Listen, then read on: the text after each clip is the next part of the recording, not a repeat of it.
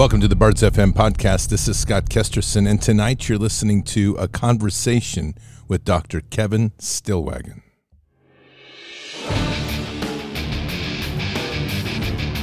This war is real. Fighting is everything. Even though I walk through the valley of the shadow of death, I will fear no evil. Tempt not the righteous man to draw his sword. Conviction, righteousness, ruthlessness. To understand tolerance, you have to understand the line of intolerance. War is the teacher, soldiers are the students. They become the bards of war. Good evening, Patriots. And this is Tuesday, August 2nd in the year of 2022. And yes, Joe Biden is still the hand puppet occupying the position of presidency, and Nancy Pelosi is trying to initiate a global nuclear war. Other than that, everything is normal. Hope you're enjoying the show. Patriots, before we begin, make sure you're getting a good night's sleep. And a good night's sleep comes from great sleep products like, here it comes, MyPillow.com. That's right, MyPillow.com. Those sheets that you are just dying to get, those Giza cotton sheets, or the Parkel sheets for summer, they're just amazing. And how are you going to get those? Well, you're going to head over to mypillow.com/bards. You're going to use your promo code BARDS. That's spelled B-A-R-D-S in case you were confused, because this is the Bards FM channel, but just as a clue. And you're going to get awesome sheets, awesome pillows, awesome comforters, doggy beds, you name it. Even massively great My Slippers with an all-terrain four-wheel drive tread that can go deep mudding. Or so they tell me. I don't know. I haven't tried that out yet, but we'll see. Patriots, MyPillow.com is the Patriot place to shop. And at one point or another, we all need another pillow. We all need some more sheets. I just ordered more the other day because I wanted, I'm tired of washing and then not having extra sets. So that's what I did. I bought some more Giza cotton sheets. They're awesome. And they're just a great selection over there, great prices, great value with a CEO that is not only fighting for America, but he's got Christ in his heart. And by the way, if you're ever wondering if that money goes good places, well, it does. And here's a good example, because on the 20th of August is the movie release of Selection Code, which I've been invited to attend on behalf of Bards Nation to see the release in Missouri. All of that money that funded that film, and it's a fantastic film, and many other projects, including all of these areas of doing audits to get people back in truth of what the election is, all that has come from the great support of you Patriots that have supported and bought MyPillow products, because Mike Lindell's an amazing CEO. He puts the majority of his personal money into this fight, and his principle is very simple. If we don't win this, it doesn't matter anyway. And I'm kind of the same way. We got to win this, and that's it. So anyway, support the fight, support great products for yourself, get a good night's sleep, because everyone needs one in this fight. Head over to mypillow.com/bards, promo code BARDS. And then if you're like that person that says, you know what, I just can't deal with online anymore, I need to speak to a person. Well, guess what? We've got that covered for you too. 800-975-2939, 800-975-2939. And there you will find the Patriot Pillow Counselor on standby, ready to assist you in all of your sleep needs. All of those links are below this podcast on every podcast for the last 1,602 episodes. So if you ever get confused where to go, it's always there 1,602 times. Believe it or not, it's right there. All right, Patriots. So tonight we have a very exciting interview. I think you'll enjoy. I didn't really know Dr. Kevin Stillwagon until we got to talk the other day, and I'm really impressed. This is a man who's a chiropractor, and he is also he was a pilot. When I read that in his bio, it was like, okay, so you're a private pilot. No, he was a captain for Delta, both a chiropractor, and then he became a commercial aviation pilot for Delta, a captain, which is great, and just recently retired because of the mask nonsense. So he has an amazing perspective on a lot of the things that are going on, and I think he provides a great synthesis on a lot of the challenges of this pandemic and this COVID nonsense. Now, I want to point this out because right now we're in this kind of new phase where people are getting sick And there is this product, which we've talked about, but I also want to highlight it before we get going on the show, in the interview tonight, called Plaxavid. Now, just take a listen to this real quick. What happened to Dr. Fauci, we're now seeing with President Biden, and it's a increasingly growing phenomenon called Paxlovid rebound. And while Pfizer says it only occurs in about 2% of cases, Mayo Clinic, Case Western Reserve, a lot of other places are reporting anywhere from 1% to 10% of people who take Paxlovid have this rebound phenomenon. And what we see is someone who has COVID-19 early in the stages, they take Paxlovid, a 5-day course, and they start testing negative for the virus. Well, then 72 hours afterwards, they start testing positive again. And so what was really happening here? There's a few theories on what causes this, and some say the Paxlovid is what the job is. It's supposed to suppress replication of the virus. But unfortunately, it seems that after that 5-day course, maybe the virus isn't cleared from the system, and it's starting to replicate again, which is why someone becomes positive again. You know, there are some concerns with Paxlovid in the sense that RNA viruses like SARS-CoV-2, which causes COVID-19, it changes and mutates so fast that if you suppress it with Paxlovid for about 5 days and it is still in the system, is it going to begin to mutate to become resistant to Paxlovid? And that's a concern I have. Another concern, Ainsley, I have is I think that this medication may be being overprescribed. I mean, Pfizer's doing very well under this administration with double boosters and now Paxlovid. And the truth is, we don't actually have data showing that Paxlovid is of benefit in double boosted individuals or if it is of benefit in low risk individuals as well. So I think physicians and people who take this medication really need to be careful to discuss the risk and benefits to see if it is actually of benefit to someone taking the medication. Okay.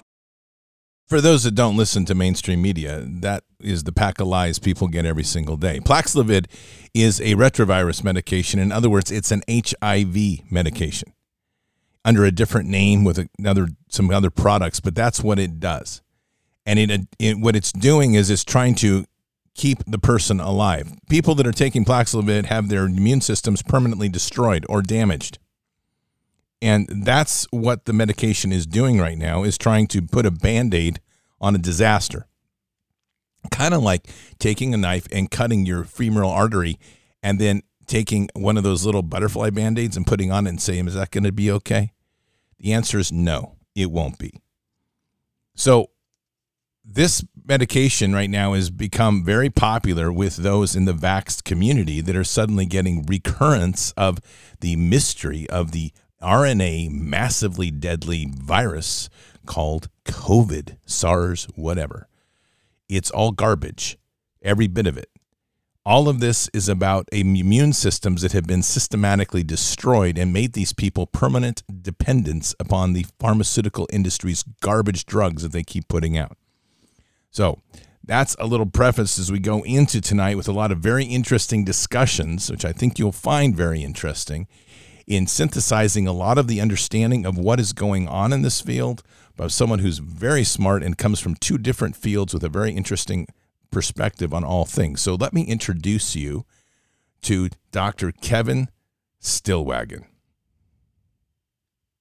Hang on just a second. Here we go, right here. Patriots, I'm really honored today to have Dr. Kevin Stillwagon on.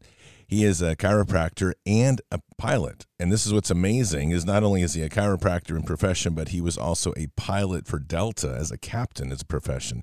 So he has an amazing perspective on the state of things with this whole pandemic and the dangers of the vax. And we're just very happy to have him on. Kevin, welcome to the show. How are you today? It's my pleasure to be here, Scott. Thank you so much for having me on. Absolutely. If you don't mind, can you just kind of give us a little background on yourself? Yeah, so I've always wanted to be a pilot ever since I was a kid. So I started flying at the age of 15, and my father was a chiropractor, and he and I actually, as a father-son project, learned to fly together. It was quite enjoyable. We actually got our instrument ratings on the same day, our commercial ratings on the same day, and he always wanted me to be a chiropractor. So I did that, and I practiced full-time for about 7 years, but my real passion was aviation. And so I kind of gravitated towards the airlines, and I became an airline pilot in 1987. And I was just recently retired from Delta Airlines as a captain after 33 years of airline experience and 21 years as a captain flying passengers safely all over the world. And so I was actually forced to retire because I didn't wear the mask. I refused to wear that mask as part of my uniform. And so I drew my line in the sand way early. And I got out of aviation because of that reason. So one of the things we've noticed in this whole pandemic nightmare, and at least it's something I've noted on the show a number of times, is the number of chiropractors that have been so awake to the threat of this versus medical MDs. Can you talk a little bit about that in perspective to your training and your perspective towards health and curative process for the human body? Yeah, it's amazing what happens. We're all doctors. We have the word doctor in front of our name, which means we all study the same things in college. We study anatomy, we study physiology. We take all of the organs and look at them, their innervation, their blood supplies, what can go wrong with these organs, what kind of disease processes can happen to these organs. And so the allopathic method of treating illness is a pill for an ill. They're only treating the symptoms. And with chiropractors and also some other doctors that would fall into natural medicine, which would be homeopathy, naturopaths, acupuncturists, we're all looking deeper than the symptom. We're trying to find the actual cause of the problem and treating that, trying to rectify the problem that way instead of just treating the symptom. So that's where the difference comes in.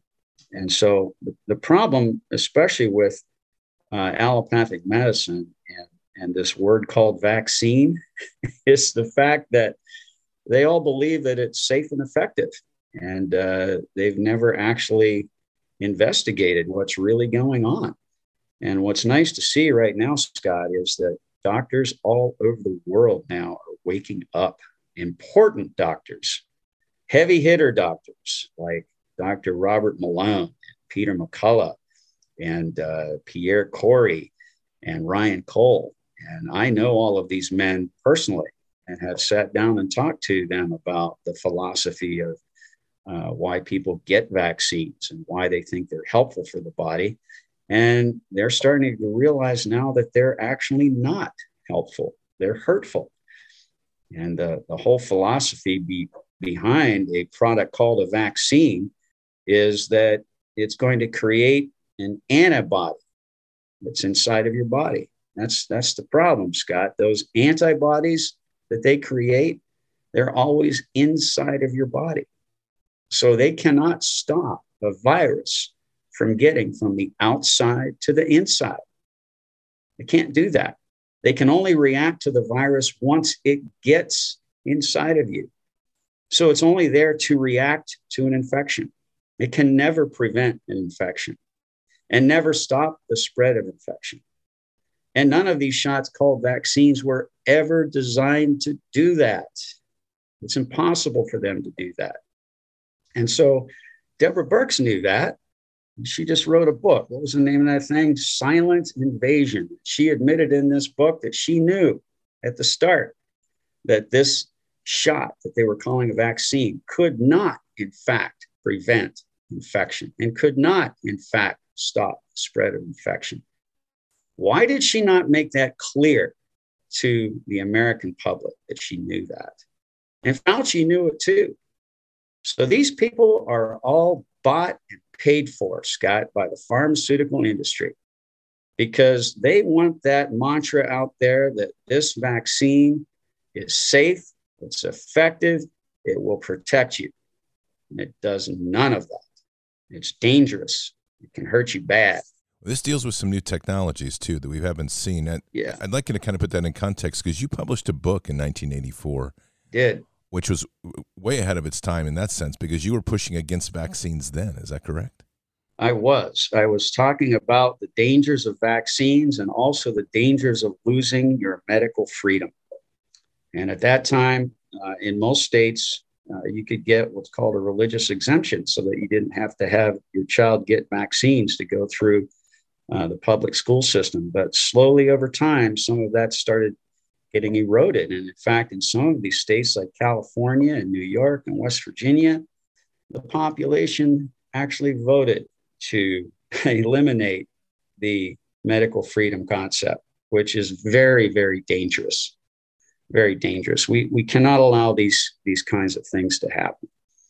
So getting back to, the idea of why this particular shot cannot even be called a vaccine is because, by definition, a vaccine is supposed to have something in it, Scott, that would immediately start your body making antibodies against a foreign protein.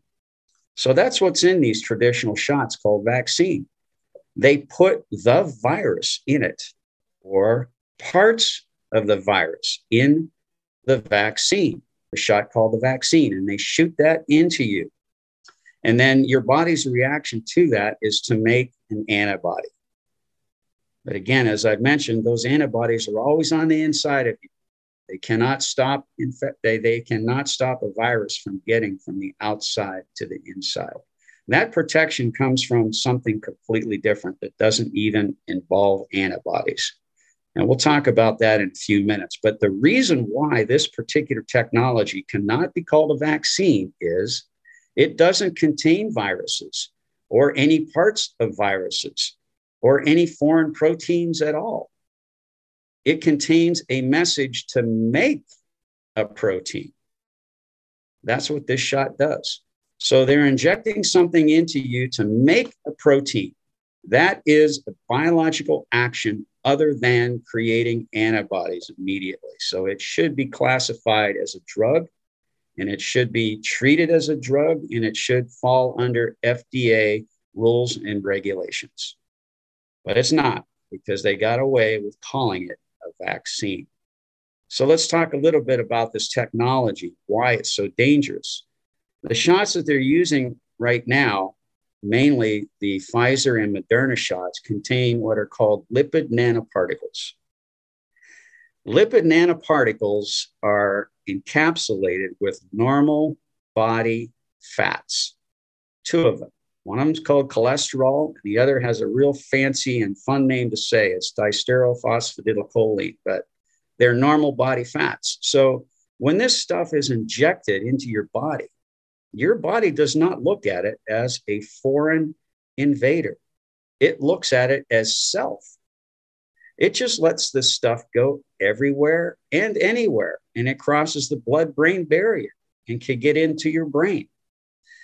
And so the real danger is, since it's not treated as a foreign invader, and it's made of the same stuff that all of your cells are made from, all of your cellular membranes, any cell that this stuff rubs up against, it will actually merge with that cell membrane and allow the contents of the lipid nanoparticle to dump right into those cells. And what's in those lipid nanoparticles? It's messenger RNA. It is the message to make the spike protein. And we found out now that the spike protein is actually the most dangerous part of this virus. It's toxic. It can stick to the linings of your blood vessels and start causing blood clotting issues, all sorts of problems going on here. But here's the tricky part that most people don't think about. Those lipid nanoparticles can get into any and all cells of your body, but viruses can't do that, Scott. Viruses have to attach to a specialized receptor in order for them to get inside of cells of your body. So these viruses, they're targeting cells of your body. Not every cell will accept the viruses, but all cells of your body will accept these lipid nanoparticles. That's dangerous, because what we've got now is we've got cells of your body that are making spike proteins that should never be permitted to do that, especially brain cells. Now, the problem with the spike protein that this thing is creating is it acts like a prion. And a prion is a protein that when it comes in contact with other proteins in the body, it can actually change the shape of those proteins. And I will tell you that in the protein world, shape is everything, because the shape of a protein determines its function. So now what are we doing? We're injecting something that not only makes a dangerous toxic protein, but this protein has the ability to change other proteins in your body, which is what and who you are. And what did Klaus Schwab say about the Great Reset and everything that's going on with the Great Reset? He said, it will change who you are. And that's exactly what's happening here, Scott. Is this where we would say at that point, just to get clarity, is that where you would say is what we're defining as DNA modification or genetic modification? That's something different. That goes a little deeper. And that has to do with what's called reverse transcription of what's going on in the cell when that messenger RNA is making the protein. So we're going to go a little deep into the weeds here, but you need to understand that you're not made of DNA.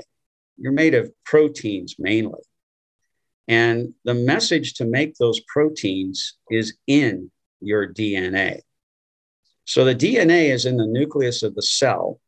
And when your body needs to make proteins, what happens is that DNA, which is a double helix structure, splits in half into a single strand. And then messenger RNA breaks off from that single strand. And the messenger RNA leaves the nucleus of the cell and it goes out into the cytoplasm. And that's where it joins up with amino acids to actually make proteins. So the message to make the protein is actually in your DNA. That's where all proteins come from, is the message to make them. So the danger here is, Scott, that there is an enzyme that's in your cells called reverse transcriptase. And it can actually take segments of that messenger RNA and reverse transcribe it back into DNA. And that can be inserted and integrated with your DNA. Now, when that happens, that will affect the DNA of that particular cell line every time that cell splits. Okay? So it just affects certain cell lines. But the real danger, Scott, is that if it affects either sperm cells or egg cells, and we know that it can do that, this has been shown in the laboratory, this can happen. That means that the new human created by the joining of that sperm and egg will have that new DNA message to make proteins in every single cell of their body. Now, what's the danger here? Well, the danger here, Scott, is that we've been injecting stuff into people to make proteins for decades. And it comes in the form of routine childhood immunizations and flu shots. Now, I know that it's not the mRNA technology that we're doing right now with this shot, but still, that genetic information that's in those shots can get integrated into DNA. And when it affects sperm and egg cells, again, that can affect and will be in every cell of the new human's body. Here's the scary part, Scott. How many people have submitted their DNA for testing to find out their heritage? How many people do you think have done that? We know it's millions. And unfortunately, those companies have sold that information to China. And so China is building literally genomic information on every single human on the planet. And so we've already determined that there are genetic sequences that are in individuals right now There's a laboratory test that was done on this. This is a peer-reviewed literature article. It's in the literature where they have discovered 9 genomic sequences that are present in people, even apparently healthy people, that when they have these genomic sequences in them, they get severe COVID symptoms, even if they're apparently healthy. So the question is, how did those genomic sequences get in there? I'm saying that they may likely have gotten in there based on these routine immunization procedures that we've been doing to our children, to our adult population with flu shots for decades. So here's the problem. If somebody that's nefarious, somebody over in China, looks at all this genomic information and figures out, well, everybody has this type of genomic sequence in them, so let's make a virus. And believe me, Scott, they do this. Fauci's been doing it for decades. You can make viruses. They are not living things. They have no intelligence, no ability to multiply by themselves, no desire to attack you. They're just hunks of genetic information. That's all they are. They can be constructed in the laboratory. So what if somebody who's nefarious looks at all of this genetic information and says, okay, most of the human population has this type of genomic information in them. So we're going to construct a virus that has that genomic sequence in it as well. And then we're going to convince everybody to go ahead and inject this stuff into their body. What that could do, Scott, is create a problem where people that would normally be able to resist that type of genomic information won't be able to do it anymore, because once it's injected into their body will treat it as self, not an invader. And that could cause devastating problems. That could actually lead to deaths of billions of people. And Bill Gates is having wet dreams over that scenario, because apparently he thinks there's way too many people on the planet Earth. So these are some of the nefarious things that could be happening that people don't think can happen, but it's possible. No, I agree. We're at a cusp of technology that most people don't even understand exists, and it's well developed. So let's talk a little bit about this, why some are affected and why some are not. This is one of the interesting things about this shot when we get into the injection, because my premise is pretty much that the COVID it had an elevated spike protein of a flu virus, essentially. Yeah. Got people a little more sick. And then the real bioweapon was what they injected in people. Right. What do you feel is the reason that some are being affected by this and some are not? There's a lot of different reasons. The main reason is you literally cannot control the strengths of these doses. And Paul Offit, who was responsible for developing several types of vaccines over the years, has said that this particular shot can contain anywhere from 10 billion to 100 billion active particles in it, depending upon how it was mixed. Have you ever looked at how this stuff is supposed to be mixed before they inject it into a person, Scott? I mean, the rules are pretty intense. There are strict rules on temperature storage for these things. And then when the technician mixes it, they're supposed to tilt the vial 10 times, not shake it. And then they're supposed to look at the vial to make sure it looks a certain way before they inject it into your body. And the reason they're doing that is because the lipid nanoparticles by nature will tend to stick together. So they put polyethylene glycol in the mix. That keeps the lipid nanoparticles separated so that they do not stick together. And that's why the temperature is so strictly controlled. They're trying to prevent this coagulation from happening before it's injected into your body. So the problem we've had, Scott, is that we had literally millions of people lined up in church parking lots all over America, waiting for their sacrament of vaccination with their arms hanging out the window.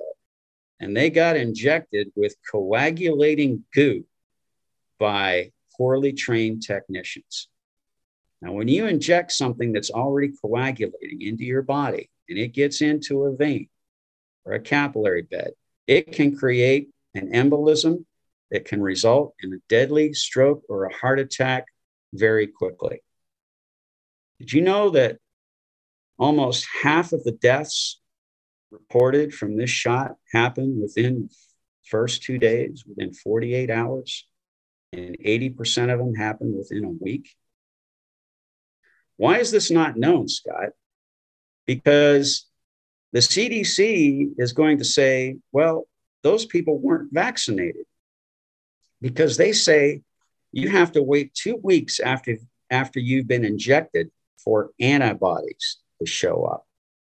So they will say that these people that got injected 2 days ago and keeled over, they're going to list those people as being unvaccinated. See the problem here? Oh, yeah.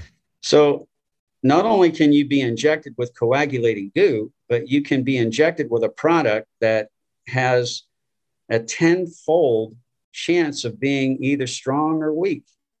So the more particles that are injected into you, the greater your chances are of having an adverse reaction. You also got to think about, where is the tip of that needle? When they push the plunger, if that needle is sitting in a vein or a capillary bed, those particles are going to rapidly spread all over your body quite quickly. Those people are going to get adverse reactions. The people where the stuff gets injected into adipose or fat tissue, for example, it doesn't spread around quite as quickly. So those people will not have a severe adverse reaction that happens quickly. Another reason that some people get adverse reactions and others do not has to do with the pH of your cells. The more acidic the cell is, the greater the chances are that it's going to make more spike proteins. And so people that have certain diets, for example, that are high in polyphenols, they're going to have a cellular acidity that's different than other people. So they won't make nearly as many spike proteins as others. Here's another reason, and I talked to Robert Malone in person about this one. Remember I said they put polyethylene glycol around those lipid nanoparticles to keep them from sticking together? Well, your body can actually have antibodies against polyethylene glycol. So there's a chance that when this stuff is injected into people that have antibodies against polyethylene glycol, it will actually block some of those lipid nanoparticles from ever delivering the message. Does it make sense? It inactivates some of those lipid nanoparticles. The same thing can happen with the Johnson & Johnson shot, J&J shot, that uses an adenovirus. It's a deactivated adenovirus as the vector to deliver the messenger RNA to the cells. And so if you've come in contact with the adenovirus recently and you have strong antibody titers against that adenovirus, when this J&J shot is injected, those antibodies block it. So the adenovirus never gets to deliver the message. And that's why when they did the trial for the J&J shot, I don't know if you noticed this or not, but its effectiveness, even by their numbers, its effectiveness was 30% lower than the effectiveness that was reported for the Pfizer and Moderna shots. 30% lower, Scott, right in the trials. So my question is, how did this thing even get approved? Wouldn't you want the one that supposedly had the best efficacy? This just goes to show you that this whole thing is not about your health. It's about the pharmaceutical industry getting stuff out there and into people's bodies and having the government pay for it and making them rich. That's what it's all about. You face this on not just as a doctor in looking at the analysis, which is and then looking at consequences, but then you've faced this now as a pilot where you are being forced or the attempt was to force you to comply to policies, from the mask to the injection. And that also gives you a very interesting voice in with the aviation community. Yeah. Especially as a captain, former captain from Delta. What can you kind of give some insight into that nightmare? Because this is a big one. This is public safety beyond just the individual health. Yeah, it is. Here's the problem with the adverse reactions to the shot, particularly myocarditis. There are pilots that actually are experiencing myocarditis right now, and they have no idea that they're having this problem. And that's because it can be subclinical, no symptoms whatsoever. First, let's talk about where the myocarditis comes from. Now, this gets a little bit technical, but what I'm about to tell you is absolutely 100% accurate. If you'll notice, and it's in the CDC data, the myocarditis is showing up after the second shot, not the first shot. And the reason that's happening is from what's called the activation of the complement cascade. Now, the complement system of your immune system is the heavy artillery, and it's only called out when there's something seriously wrong with your immune system. And it's usually held out for localized infections that the body is having a really tough time getting rid of. So the complement system is 15 quintillion proteins of 30 different varieties that are circulating in your bodily fluids all the time. And when the complement system gets activated, Scott, it's literally like taking one match, lighting that match, and throwing it into an entire box of matches. It takes off like crazy. And what it does is it attracts numerous white blood cells to all cells of your body that are either making these spike proteins or have spike proteins attached. And it's highly inflammatory, and it will destroy tissue. It causes significant tissue damage. And when this happens in the heart, that's called myocarditis. Now, why is it happening after the second shot? Here's what's going on, Scott. When you get that first shot, it's creating the spike protein, and that protein is circulating in your blood and in your lymph. And your body's normal reaction to that is to make an antibody to block that protein. And it certainly does do that. So now these antibodies are going to wane or decrease over time. And this is normal.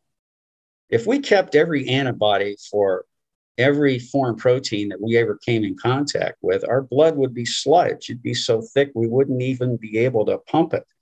So what's important about these antibodies is not the antibody titer, which is the count of the numbers of antibodies, which is what Fauci is so wound up about. That's not what's important.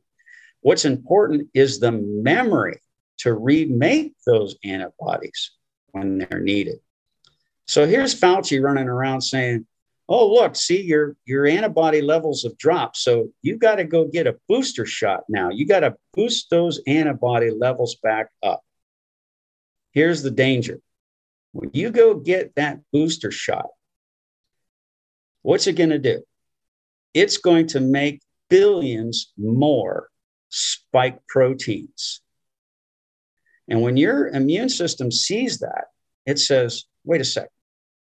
I already dealt with this spike protein. I made antibodies against that spike protein, and I have the memory to rapidly remake antibodies against that spike protein to keep them from showing up in these numbers. So there's billions of them.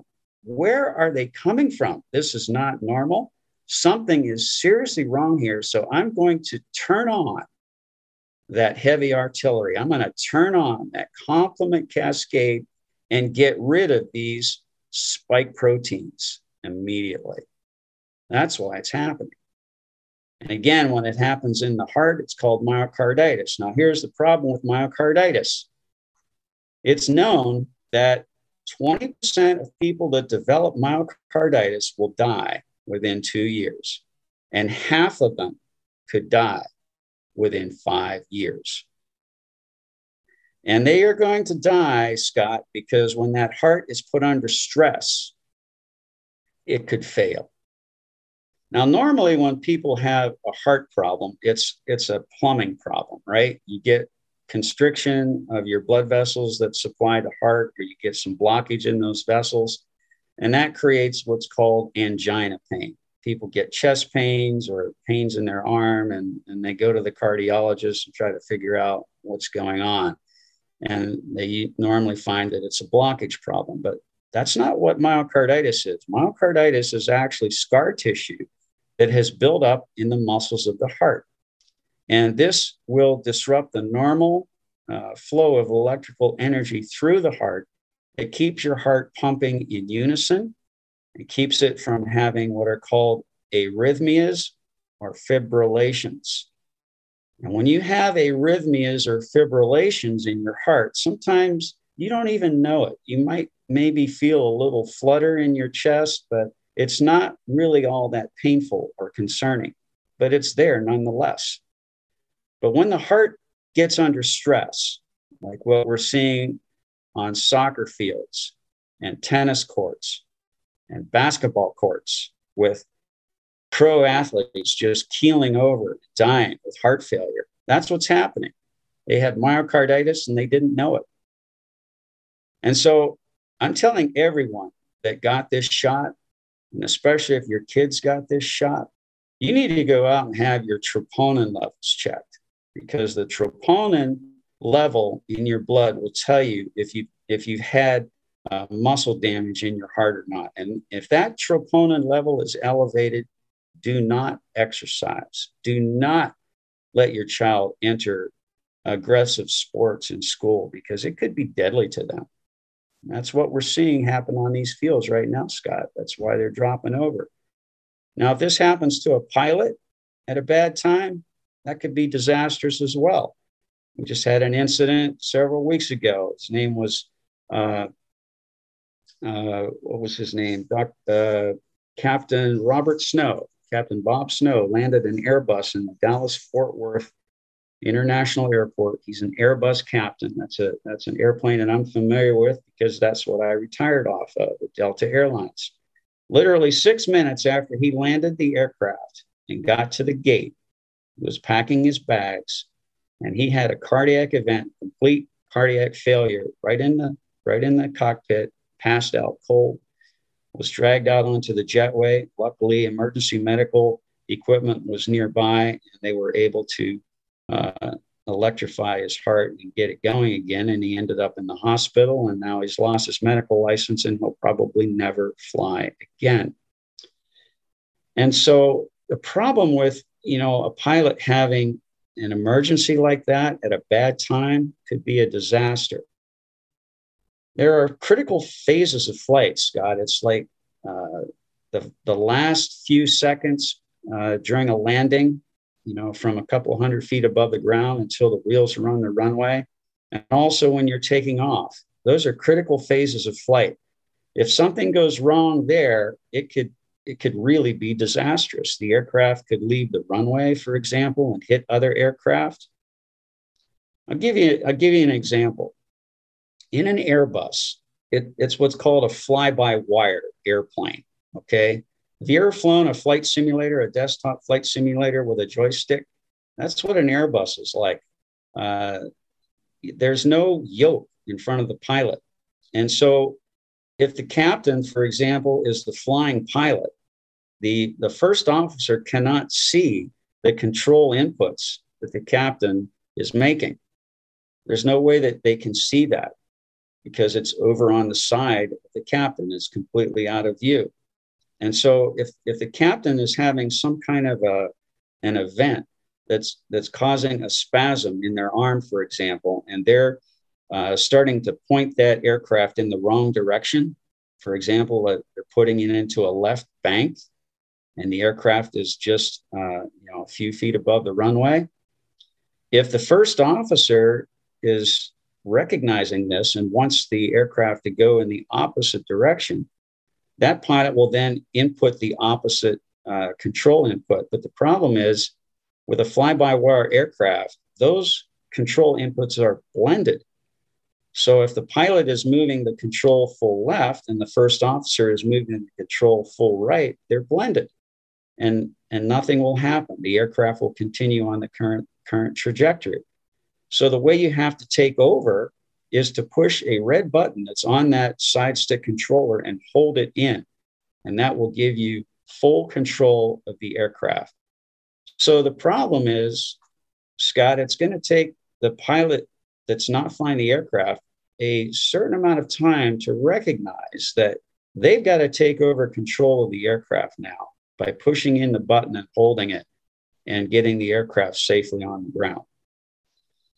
So if this happens at a bad time, Scott, there could be a disaster.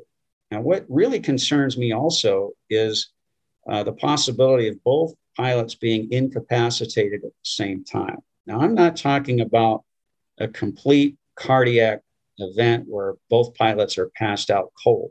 That's not what I'm talking about here. I'm talking about something different. It's called pilot incapacitation.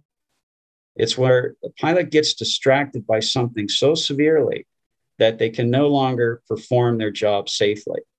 So let's say the captain, for example, is having some kind of a cardiac event, and they're starting to have some chest pains, and that's severely distracting them.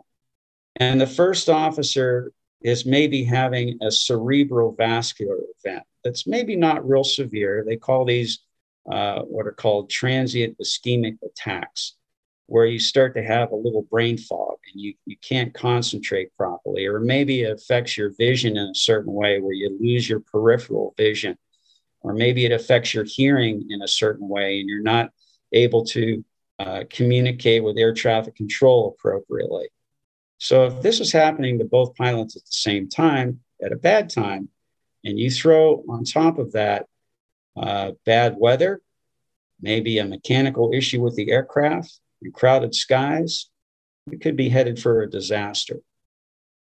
So I'm calling for the FAA to immediately put an end to putting these shots into pilots. We already know that it's causing myocarditis issue, blood clotting issues. Just stop it right now. Just come out and make a statement that we made a mistake. We should not be allowing this stuff to go into pilots, so we're going to stop it right now. But not only that, every pilot should be tested that got this shot, because they could be having some issues going on that they don't even know about. So the FAA can react to things in different ways. They're supposed to protect the safety of the flying public. And so usually what happens, Scott, is that there's a major crash that happens. For example, in 1985, there was an L-1011 that was coming in to approach the Dallas-Fort Worth airport, and it ran into wind shear. And it slammed that aircraft into the ground about a mile short of the runway, and almost 200 people died. So the FAA's reaction to that was, okay, we got to do something about that. Number one, we're going to retrain all pilots to be able to recognize wind shear. And they did that. And then they said, well, we got to put wind detection equipment around all major airports. And they did that. And then they said, well, we got to put wind shear detection equipment on the aircraft itself. So now we've retrained all the pilots and we've got wind shear detection equipment on planes and on the ground. And that worked. We haven't had a major incident with wind shear ever since that happened. So that's what's called a reactionary approach. I don't want to see the FAA have to do a reactionary approach to this problem that we have right now. They have to do a preventive approach. So a preventive approach with the FAA is something like what they already have in place for aircraft. It's called an airworthiness directive. Let's say that a mechanic is doing routine inspections and all of a sudden he sees a bushing on an aircraft that's wearing out prematurely. So he notifies the supervisor, and the supervisor notifies the FAA. And the FAA says, all right, we're going to put out an airworthiness directive. We're not going to immediately ground that fleet, but we are going to demand that every single aircraft in that fleet be inspected to see if that bushing is wearing out. And we're going to put a time limit on that. And if we see a safety problem there, then we're just going to replace all of those bushings. So that's how they prevent problems from happening. Does that make sense? Absolutely. So they should do the same thing now with the personnel, because it's become clear that we have a medical issue that's happening right now. And if you don't look for it, you're not going to find it, especially with pilots, because they're not going to come forward and admit that they're having these issues, because that's going to put them under scrutiny immediately. It could put their licenses and their career on the line. They don't want to do that. So we've got to come up with some kind of an amnesty program so that when this testing is rolled out and we start finding these issues with pilots, that they don't lose their jobs, they don't lose their pay, because they were coerced in doing this, Scott. A lot of these pilots didn't want to have that shot. And Captain Bob Snow was one of them. He adamantly did not want to get this shot, but he was told by his supervisors that you will get this shot or you will be fired. That's illegal. It really sounds like what we have here, everything you described, is just kind of a sleeper disaster sitting here underneath the view. Yeah. Because the evolution of the myocarditis is not simple. It takes years to evolve. So 2 years, 5 years, I think there's even a 10-year point, isn't there? Somewhere out there. Yeah, it's the word they use is insidious. It can creep up on you. And again, if you don't look for these things, you're not going to find them. And we just got to try to prevent impending disaster if we possibly can. So what's the solution here, in the sense that there's a time frame to train a pilot, which is not insignificant to get that sort of experience. Right. And if you're taking pilots offline, I mean, they've created, this whole process has created a transportation disaster essentially for the country. Yeah, it has. So what happened, Scott, was the airline managements overreacted to this problem. They were trying to stop financial bleeding. So they just offered early retirement packages to pilots like me, but they offered way too many early retirement packages, and they were attractive, and a lot of pilots took those. So that significantly depleted their workforce. And they parked aircraft out in the desert, and they, got amnesty for making payments on their leases or whatever. But that's their job. They're trying to stop the financial bleeding. But they let too many pilots go. And so now that the traveling public has come back a lot faster than they ever thought it would happen, what they do is they incentivize pilots to come to work on their days off. They pay them a lot of extra money to do this. Well, that's fine, but the FAA has very strict rules on how many hours a pilot can fly in a calendar month and in a calendar year. And so what happens is just about every month, towards the end of the month, these pilots are running up against that brick wall. And basically, they've just run out of pilots to fill the schedule. And that's why you'll see in airports, towards the end of the month, you'll see a board just be full of cancellations, and they'll blame it on weather. But that's not the problem. It's a staffing problem that they've created themselves. And you compound that.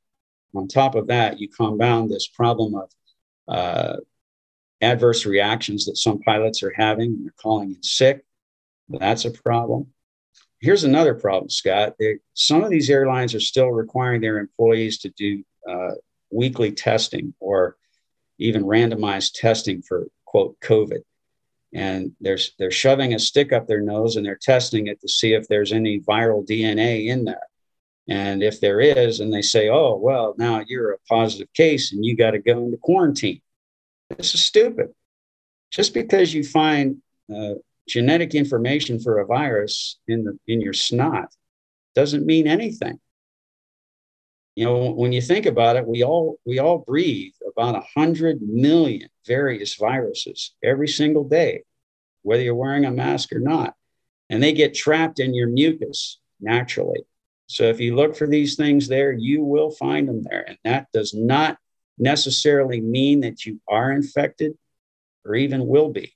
And this should be clear to everyone, because if you look at the PCR tests, how many that were done, it was hundreds of millions of these tests that were done. And there were hundreds of millions of positive tests. And many of those people never, ever got sick, never developed symptom one. But the problem is they're quarantining these people, and they're convincing them that, oh, you're a positive case, you have COVID, you have to go quarantine now. I'm sure you know somebody that's happened to, Scott, that was sent home in quarantine and they never got sick. So, how are businesses going to be able to sustain themselves under those types of conditions?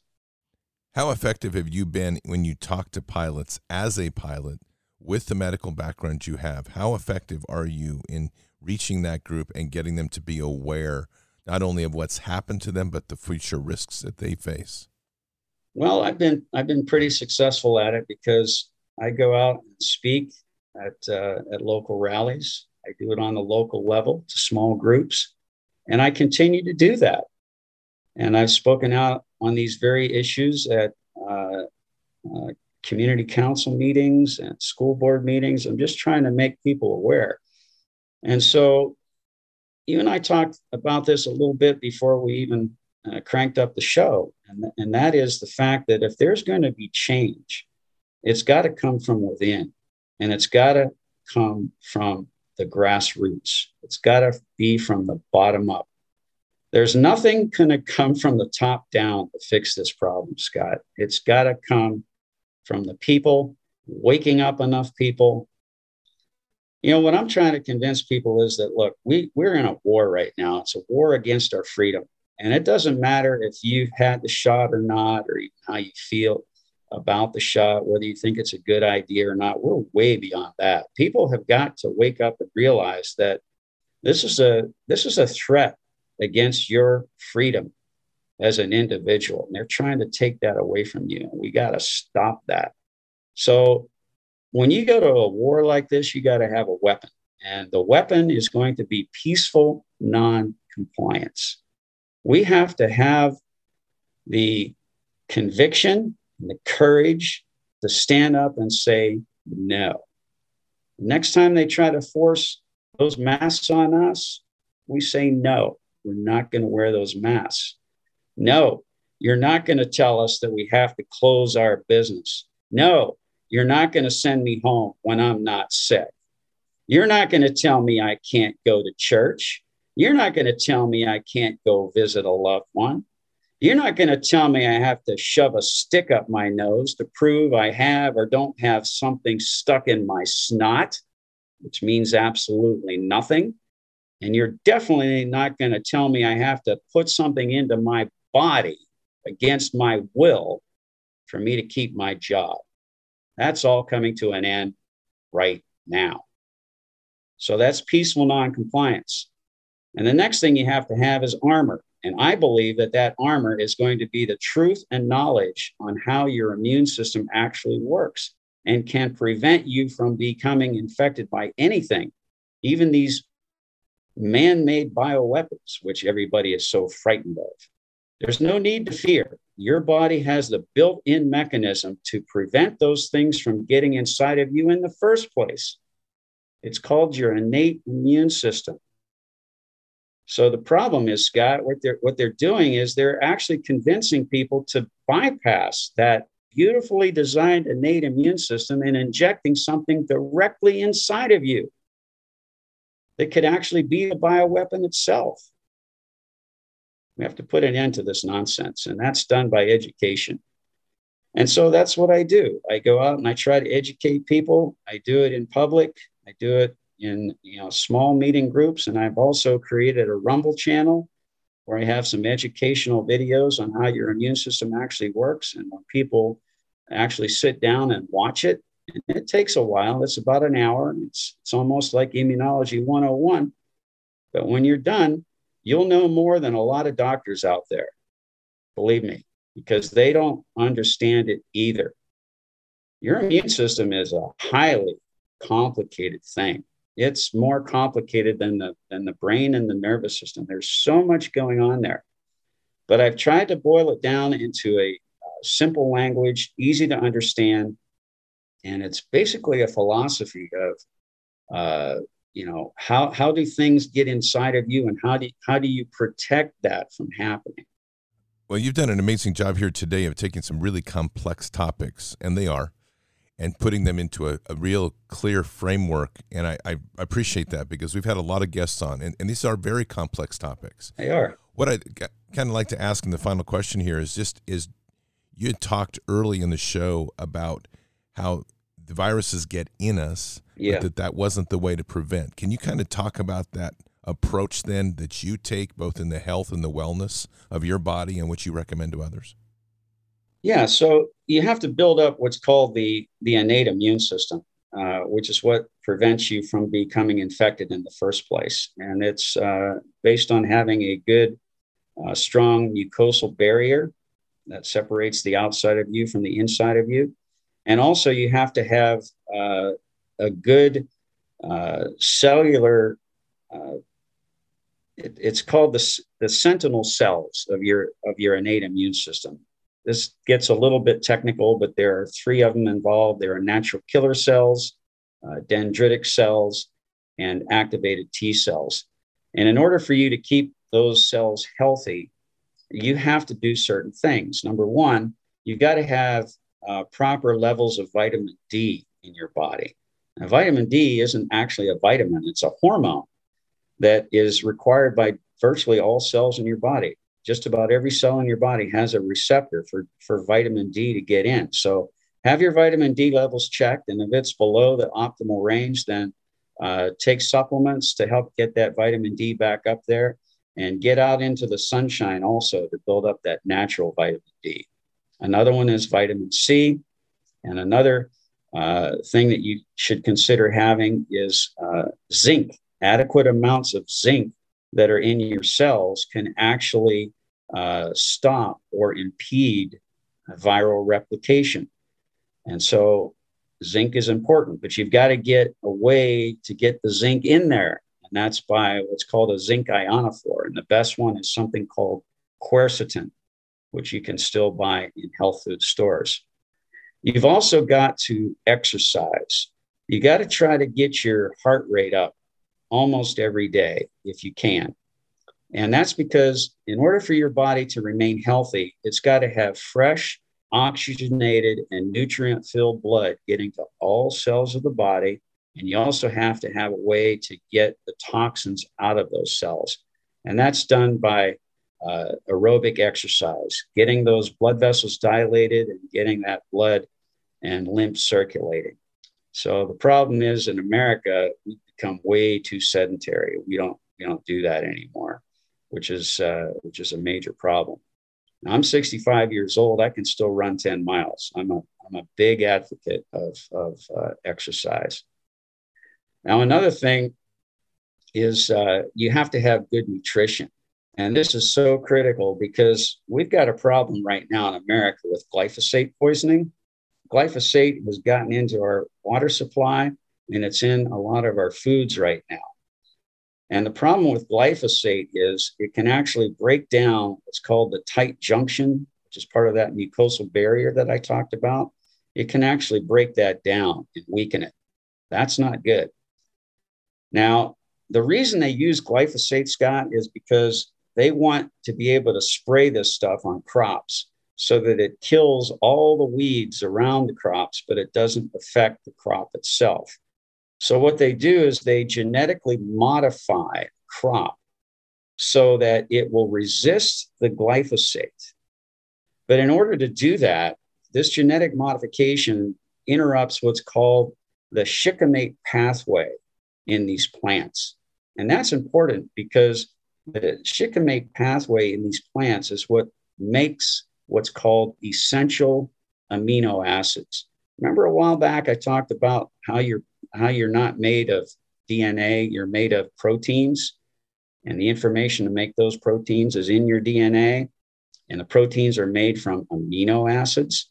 Well, there are 3 essential amino acids, and they're called essential because our body cannot make those amino acids. We have to get them in our diet.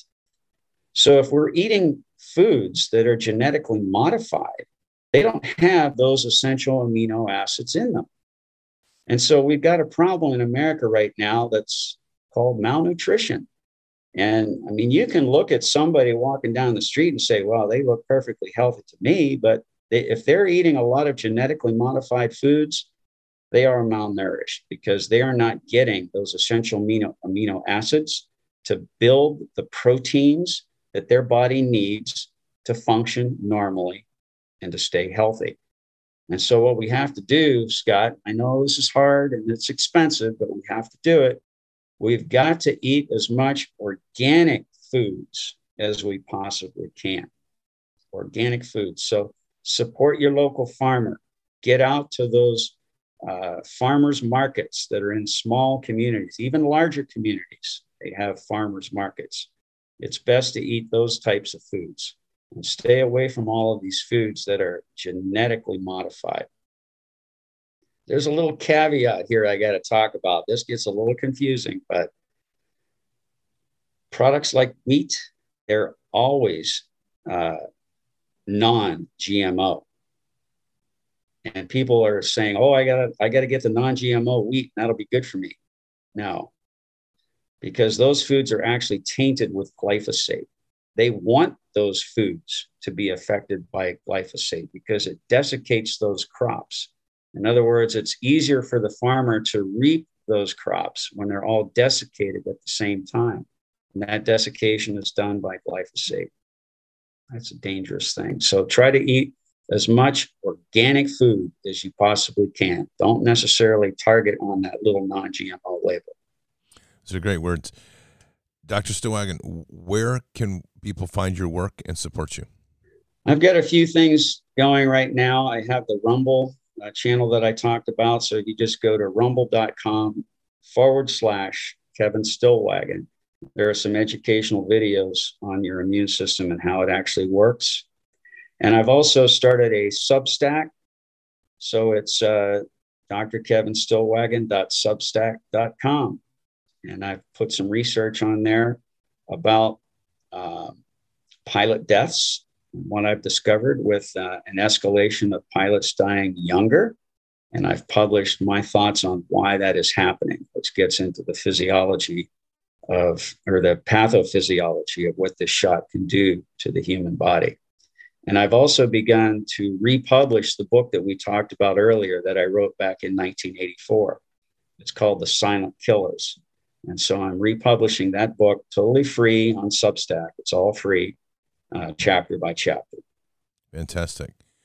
Well, Dr. Stillwagon, we always close with a prayer. If it's okay with you, we'll do a prayer. Yeah, that'd be great.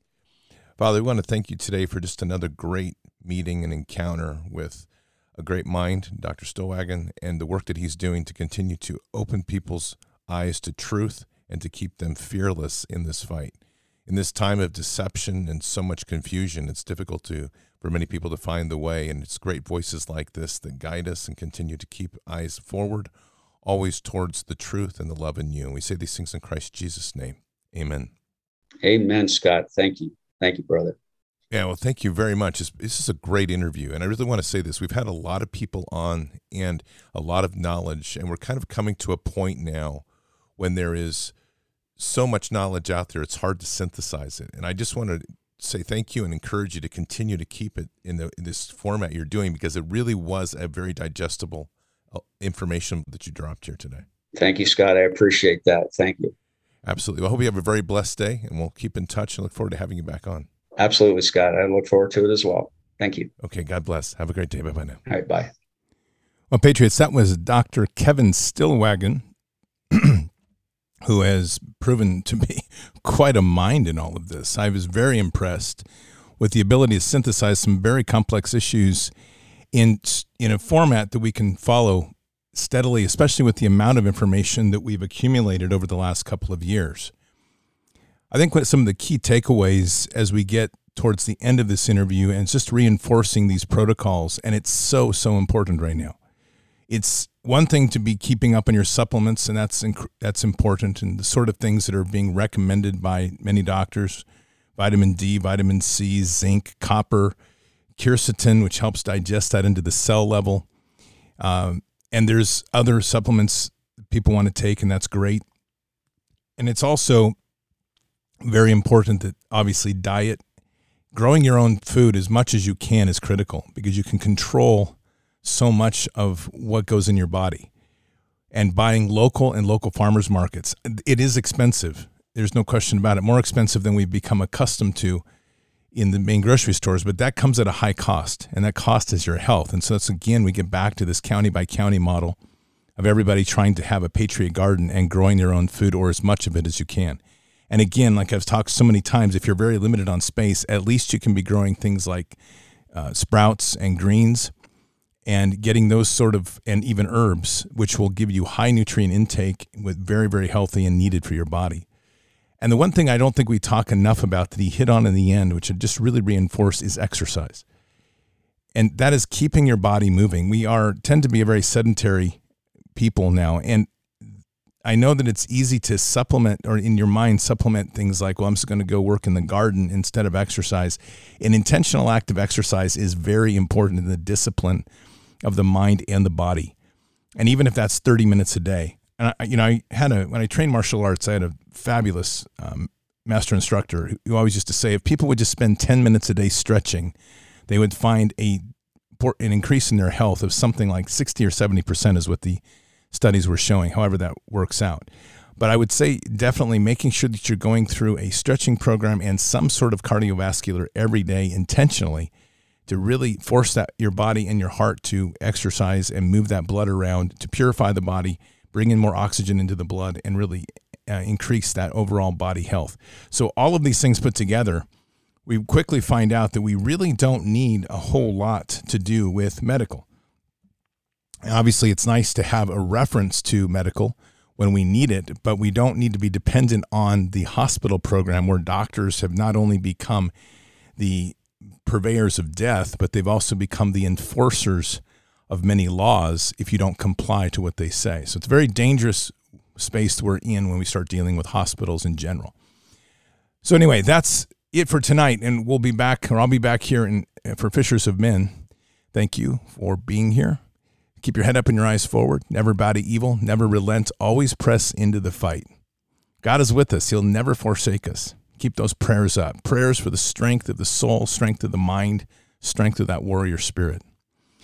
In the end, God will always win, but we are here in this time, in this place, for just such a time as this. We are at war. Walk boldly and fearlessly with Christ. Occupy the land. Expand the kingdom. Mission forward. Patriots, I will see you in a bit for Fishers of Men. Until then, or until the next time, God bless, and out for now. We shall pay any price, bear any burden, meet any hardship, support any friend, oppose any foe, to assure the survival and the success of liberty. Every thoughtful citizen who despairs of war and wishes to bring peace should begin by looking inward, by examining his own attitude towards the possibilities of peace. Too many of us think it is impossible. Too many think it is unreal. But that is a dangerous, defeatist belief. It leads to the conclusion that war is inevitable, that mankind is doomed, that we are gripped by forces we cannot control. We need not accept that view. Our problems are man-made, therefore they can be solved by man, and man can be as big as he wants. No problem of human destiny is beyond human beings. Man's reason and spirit have often solved the seemingly unsolvable, and we believe they can do it again. Surely the opening vistas of space promise high costs and hardships, as well as high reward. So it is not surprising that some would have us stay where we are a little longer, to rest, to wait. But this city of Houston, this state of Texas, This country of the United States was not built by those who waited and rested and wished to look behind them. This country was conquered by those who move forward, and so will space. We choose to go to the moon in this decade and do the other thing, not because they are easy, but because they are hard. Because that challenge is one that we're willing to accept. The energy, the faith, the devotion which we bring to this endeavor will light our country and all who serve it. And so, my fellow Americans, ask not what your country can do for you. Ask what you can do for your country.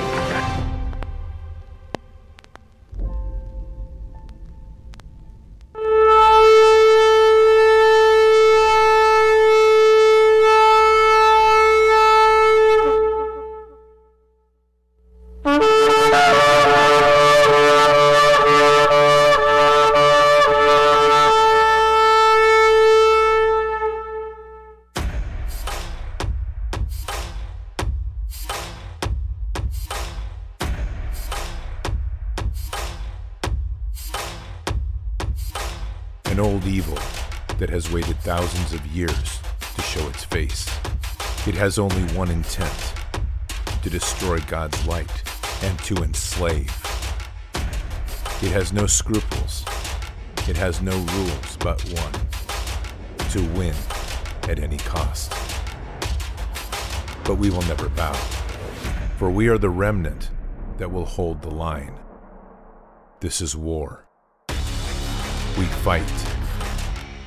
We push. We climb. We never give in.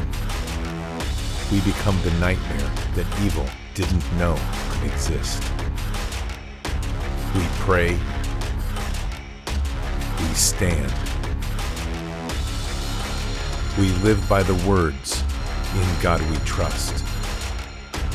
We fear nothing. We are the light that can never be extinguished. We are patriots.